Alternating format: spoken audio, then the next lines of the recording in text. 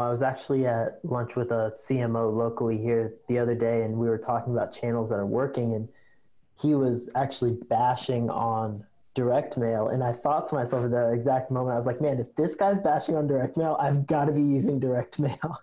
Because he is like the typical CMO that's got the $1 million budget. And if all of those guys are running away from direct mail, that's exactly where I want to be.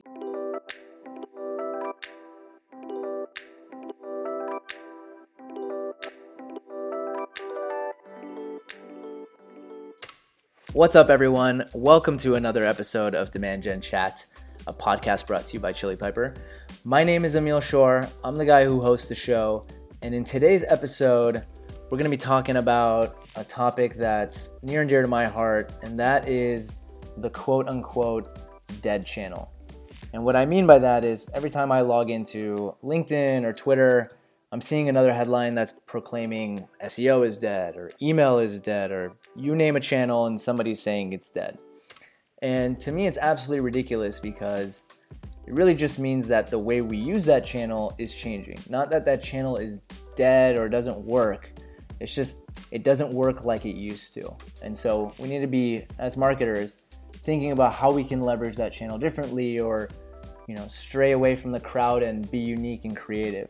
And so I brought on a friend of mine, Jesse Williams, who is the Senior Product Marketing Manager for Red Hat's developer program, to talk about this topic and unpack some lessons there for you guys.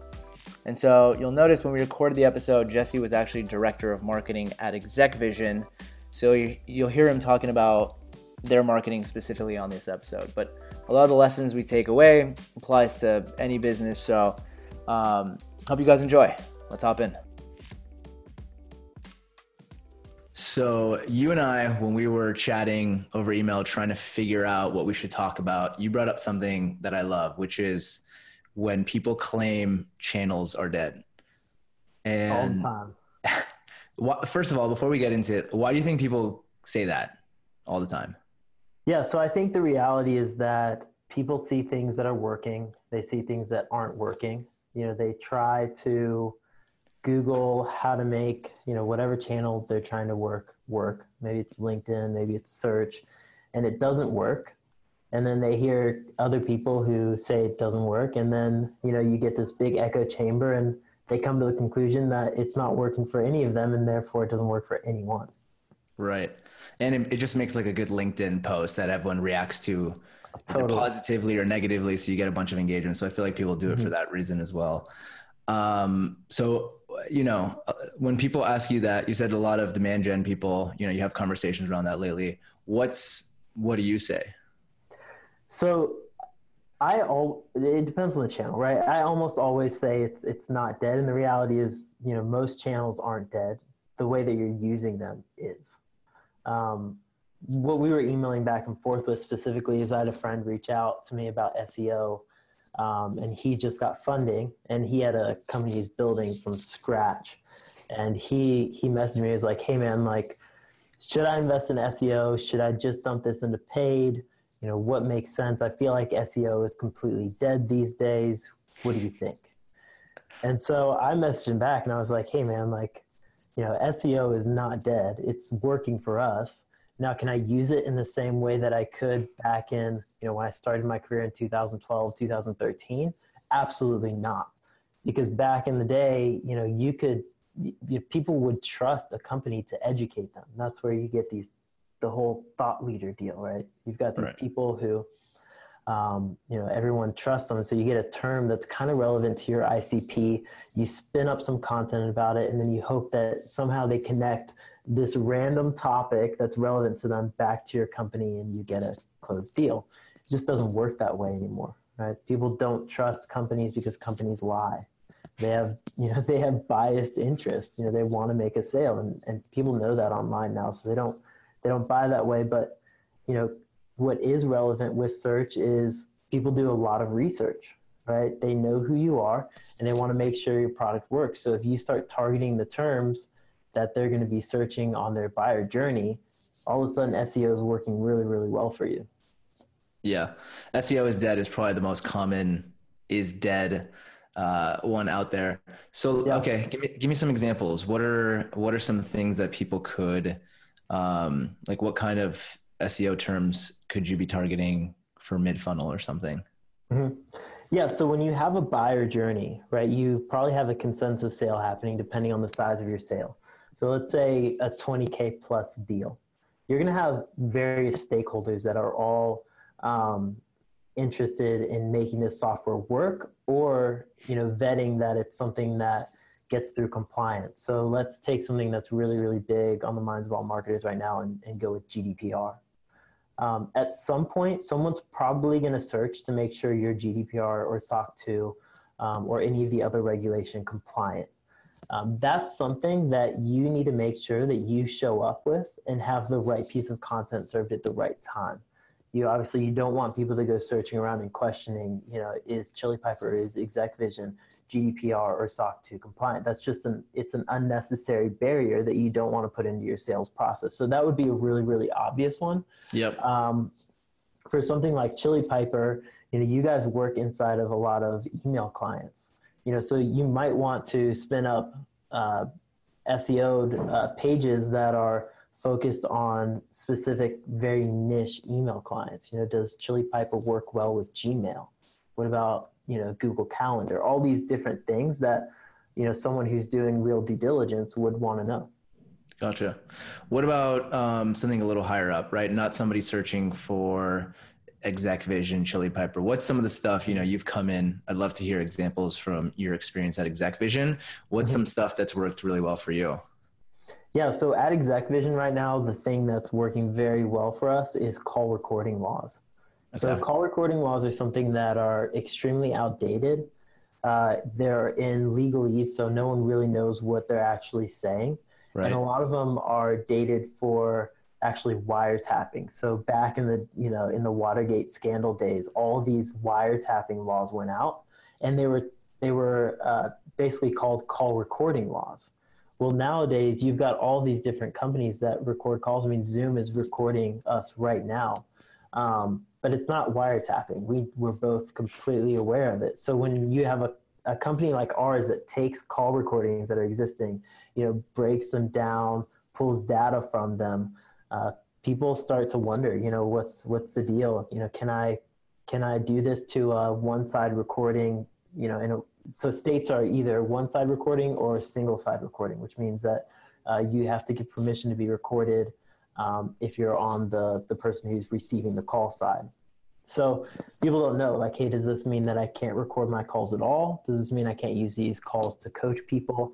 And basically we break it down with them and help them to see that, there is precedent to be able to record your calls either way, dual party or single party. Nice. Okay. That's a cool example. Going back to things that people claim are dead, I think you hit a really important note in that not everything is going to work for you, right? Just because Facebook ads work for another business doesn't mean it's going to work for you. It doesn't mean it's dead. It just doesn't mean it's going to work for you. Like LinkedIn ads, direct mail, people say LinkedIn ads are too expensive, can't make it work. Direct mail, too expensive, can't make it work. And those have been like two channels for me that have been like rock solid during my career. Yeah. Yeah, I think, so it's funny that you bring up direct mail. I was actually at lunch with a CMO locally here the other day, and we were talking about channels that are working, and he was actually bashing on direct mail. And I thought to myself at the exact moment, I was like, man, if this guy's bashing on direct mail, I've got to be using direct mail. Because he is like the typical CMO that's got the $1 million budget. And if all those guys are running away from direct mail, that's exactly where I want to be. Yeah, that's a really good point as well.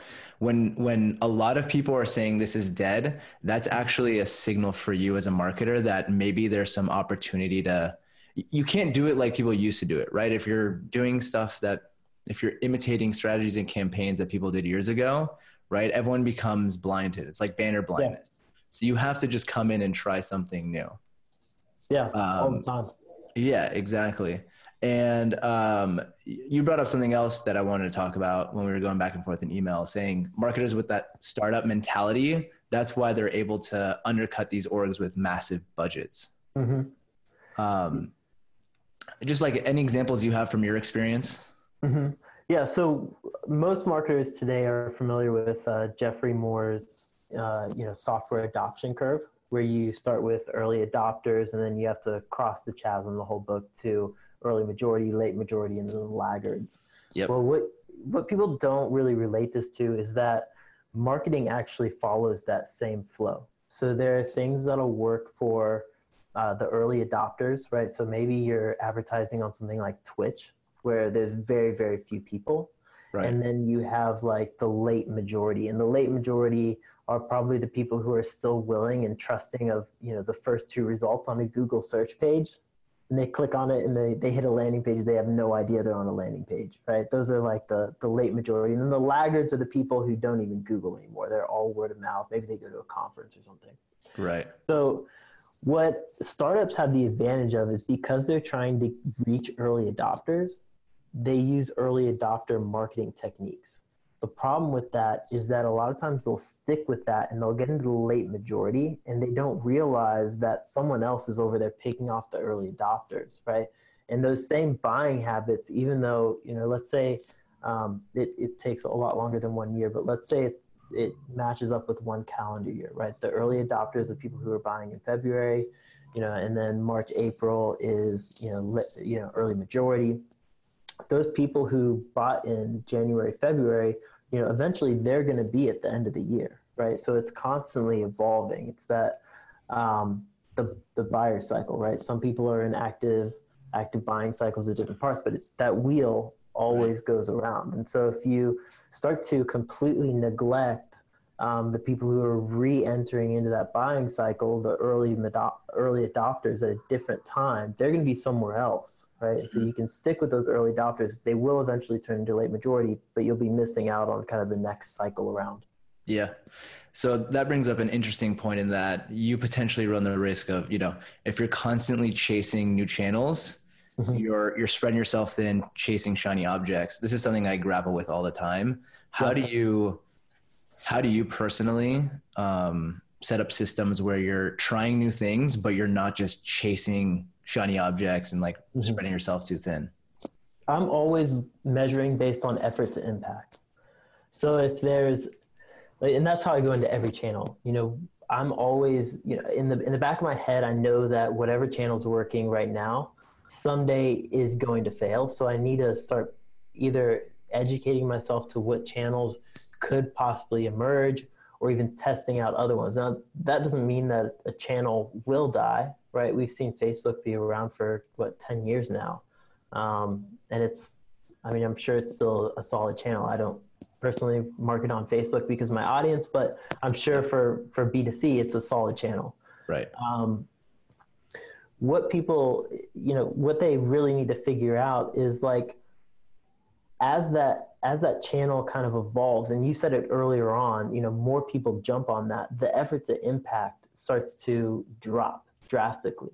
Right. We saw that with content marketing. Back in the day, Seth Godin was like king of content marketing. Now I guarantee you his effort to impact is significantly less in writing, those 10 sentence blogs that he used to have, right? Or you look at someone like, I'm trying to think the best thought leaders out there in marketing, like you got Gary Vee, right? His effort to impact on LinkedIn is probably completely different than it is to Facebook, right? Because there's so many people who are targeting Facebook, and mm-hmm. LinkedIn is kind of starting to pop up. And you're starting to have these little thought leaders David Gerhardt is a perfect example. That guy came out of nowhere. The effort for him to go from, the nobody VP of marketing at Drift to everyone knows David Gerhardt. He's speaking at every major marketing conference.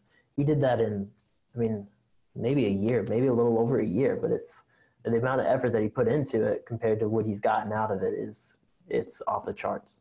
Yeah. That dude's doing awesome. Mm-hmm. Okay. Let's hop into, how about some channels that are working really well for you guys? We're talking about channels that are dead or not, but what is, from your experience at Exec Vision, what's been working really well for you guys that we can chat about? Yeah, the channels that are exciting right now, LinkedIn is really exciting to us. So we did a recent announcement that we got a big funding round, as well as we did a big product release. We had all of our team go through, and they did, we did this big employee kind of advocacy campaign out over LinkedIn. So everyone did a video, we posted back, and we got somewhere around 100,000 impressions, and we didn't boost any of those. So that was completely free. It took our employees, I mean, I'm sure there's someone that took like 10 different retakes, just because that's the name of the game with video, right? Yeah. But yes, I mean, I know I shot our CRO's take in one go. It took us 45 seconds, and that was the highest, viewed and interacted one. And he had almost 200 comments, 500 plus likes, Yep. half of our impressions overall. And so LinkedIn for us is really, really interesting channel right now. There's not a lot of people doing it very well. So that's a cool one.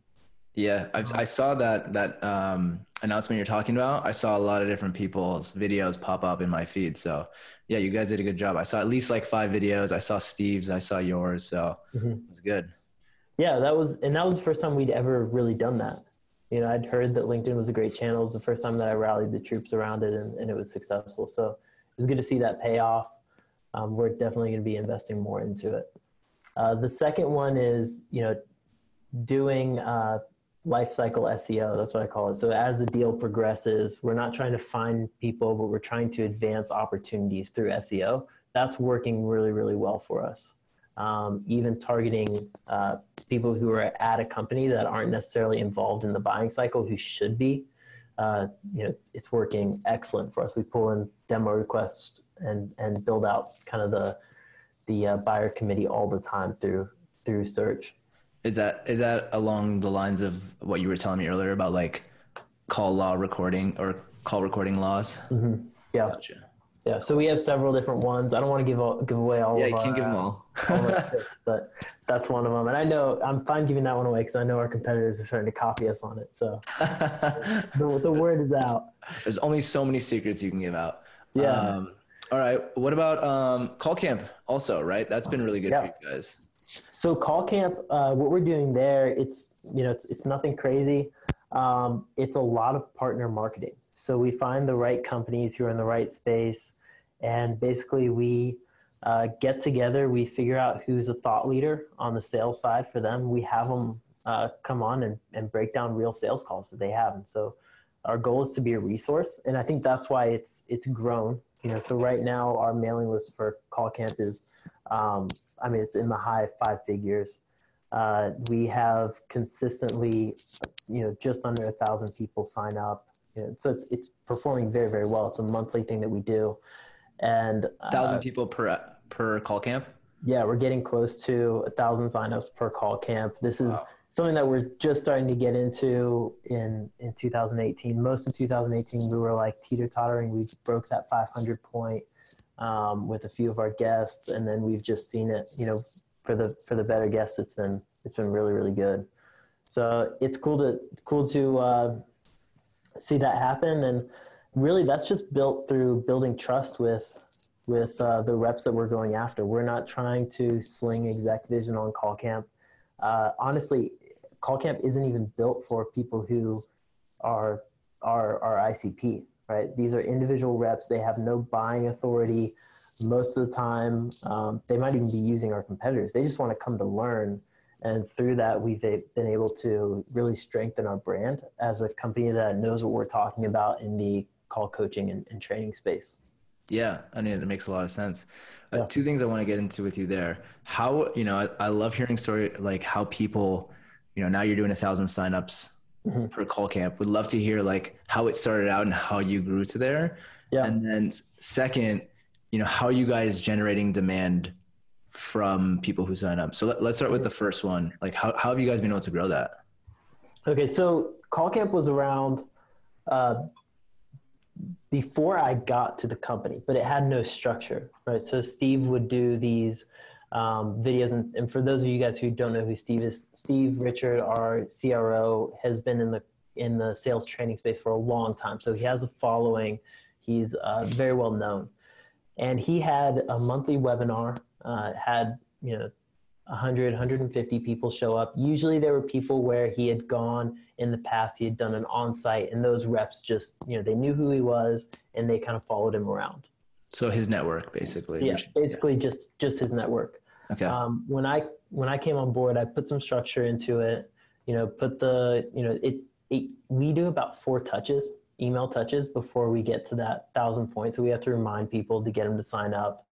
But it was putting things like that in place, getting a little bit more intelligent with how we work with our co-promoters and guests, to make sure that we're not just giving our list away. Because for a while, there was just, hey, come on board, give a handshake deal that you'll promote with us.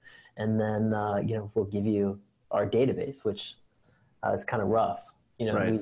We would see people unsubscribe because they didn't want to get spammed. So put some structure around it and really just builds it out. But like I said, it came with consistency, and that's what people are looking for. And they're very vocal about it now. So when we change up the subject or Steve's not on it, or, we've tested a few different things, people have let us know they don't like it. Interesting. Yeah. That's good feedback. So yeah, people have come to expect it every month with Steve. Mm-hmm. That's good. Okay. And then how are you guys, you're obviously driving people to sign up. How are you converting that into business right now? Yeah. So, it's nothing too technical. When someone signs up, obviously we have a list of people that have registered. We'll give them a quick shout out. Usually we send the recording of the call camp out to all the registrants, regardless of whether they could attend or not. Yeah. We have, then they'll go into other nurture streams that we have. So they'll become part of our weekend digest and a few different things like that. And our goal really is just to nurture them slowly, build a relationship with them. There's really no rush with these guys that come in through call camp, because at the end of the day, they're not the right ICP. So we need to build up a lot of rapport with them before we ask them to do something for us, which would be an introduction to whoever has the buying authority at their organization. So usually we wait for a second conversion. A lot of times they'll come through one of our gated assets. And if they do that, then we'll reach out with a phone call, see what's up, see how we can help. And a lot of times that leads to an introduction somewhere else. Nice. That's a good method of going about it. Okay. Any other channels or things that you've been exploring that worth bringing up? I can talk about a few of them that we really, really like, that we've been putting a lot of effort into. One of them, we've been doing a lot of influencer marketing using Steve. So he already has the reputation. Yeah. We're trying to get him on every stage we possibly can and every podcast we possibly can. Right now, I think that podcasts, and you guys are obviously onto this because you started a podcast, but, the amount of value you can get out of podcasts, because you build a relationship and trust with your audience. And then you have someone come on, you talk about them. As long as you're not trying to do that hard sell, you almost get the same level of relationship as we do with call camp. So we're realizing that, and podcast is something that we're going after pretty heavy right now. Nice. Yeah. There's a ton of sales podcasts out now too. Mm-hmm. I think that's probably a good spot for us to end this one. Where can people connect with you, chat with you? Yeah, I'm on LinkedIn, and I'm one of the guys who are still hanging out on Twitter every day. Me too, man. Yeah. So check me out on Twitter if you're there, and then jesse-williams.com if you want to. There's really not that much there, but if you want to go see a website, you can do that. Cool. I'll link up to all that in the show notes. Thanks so much for coming on, Jesse. Yeah, of course. Thanks, Emil. Thanks for tuning in to this week's episode of Demand Gen Chat. One last thing before you do get out of here. Don't forget to subscribe through iTunes or whichever app you use to listen to your podcast so you don't miss any of our future episodes. And leave us a review. I'd love to hear what you think of the show. It helps us keep doing this so we can keep bringing you more episodes about marketing and demand gen. See you next time.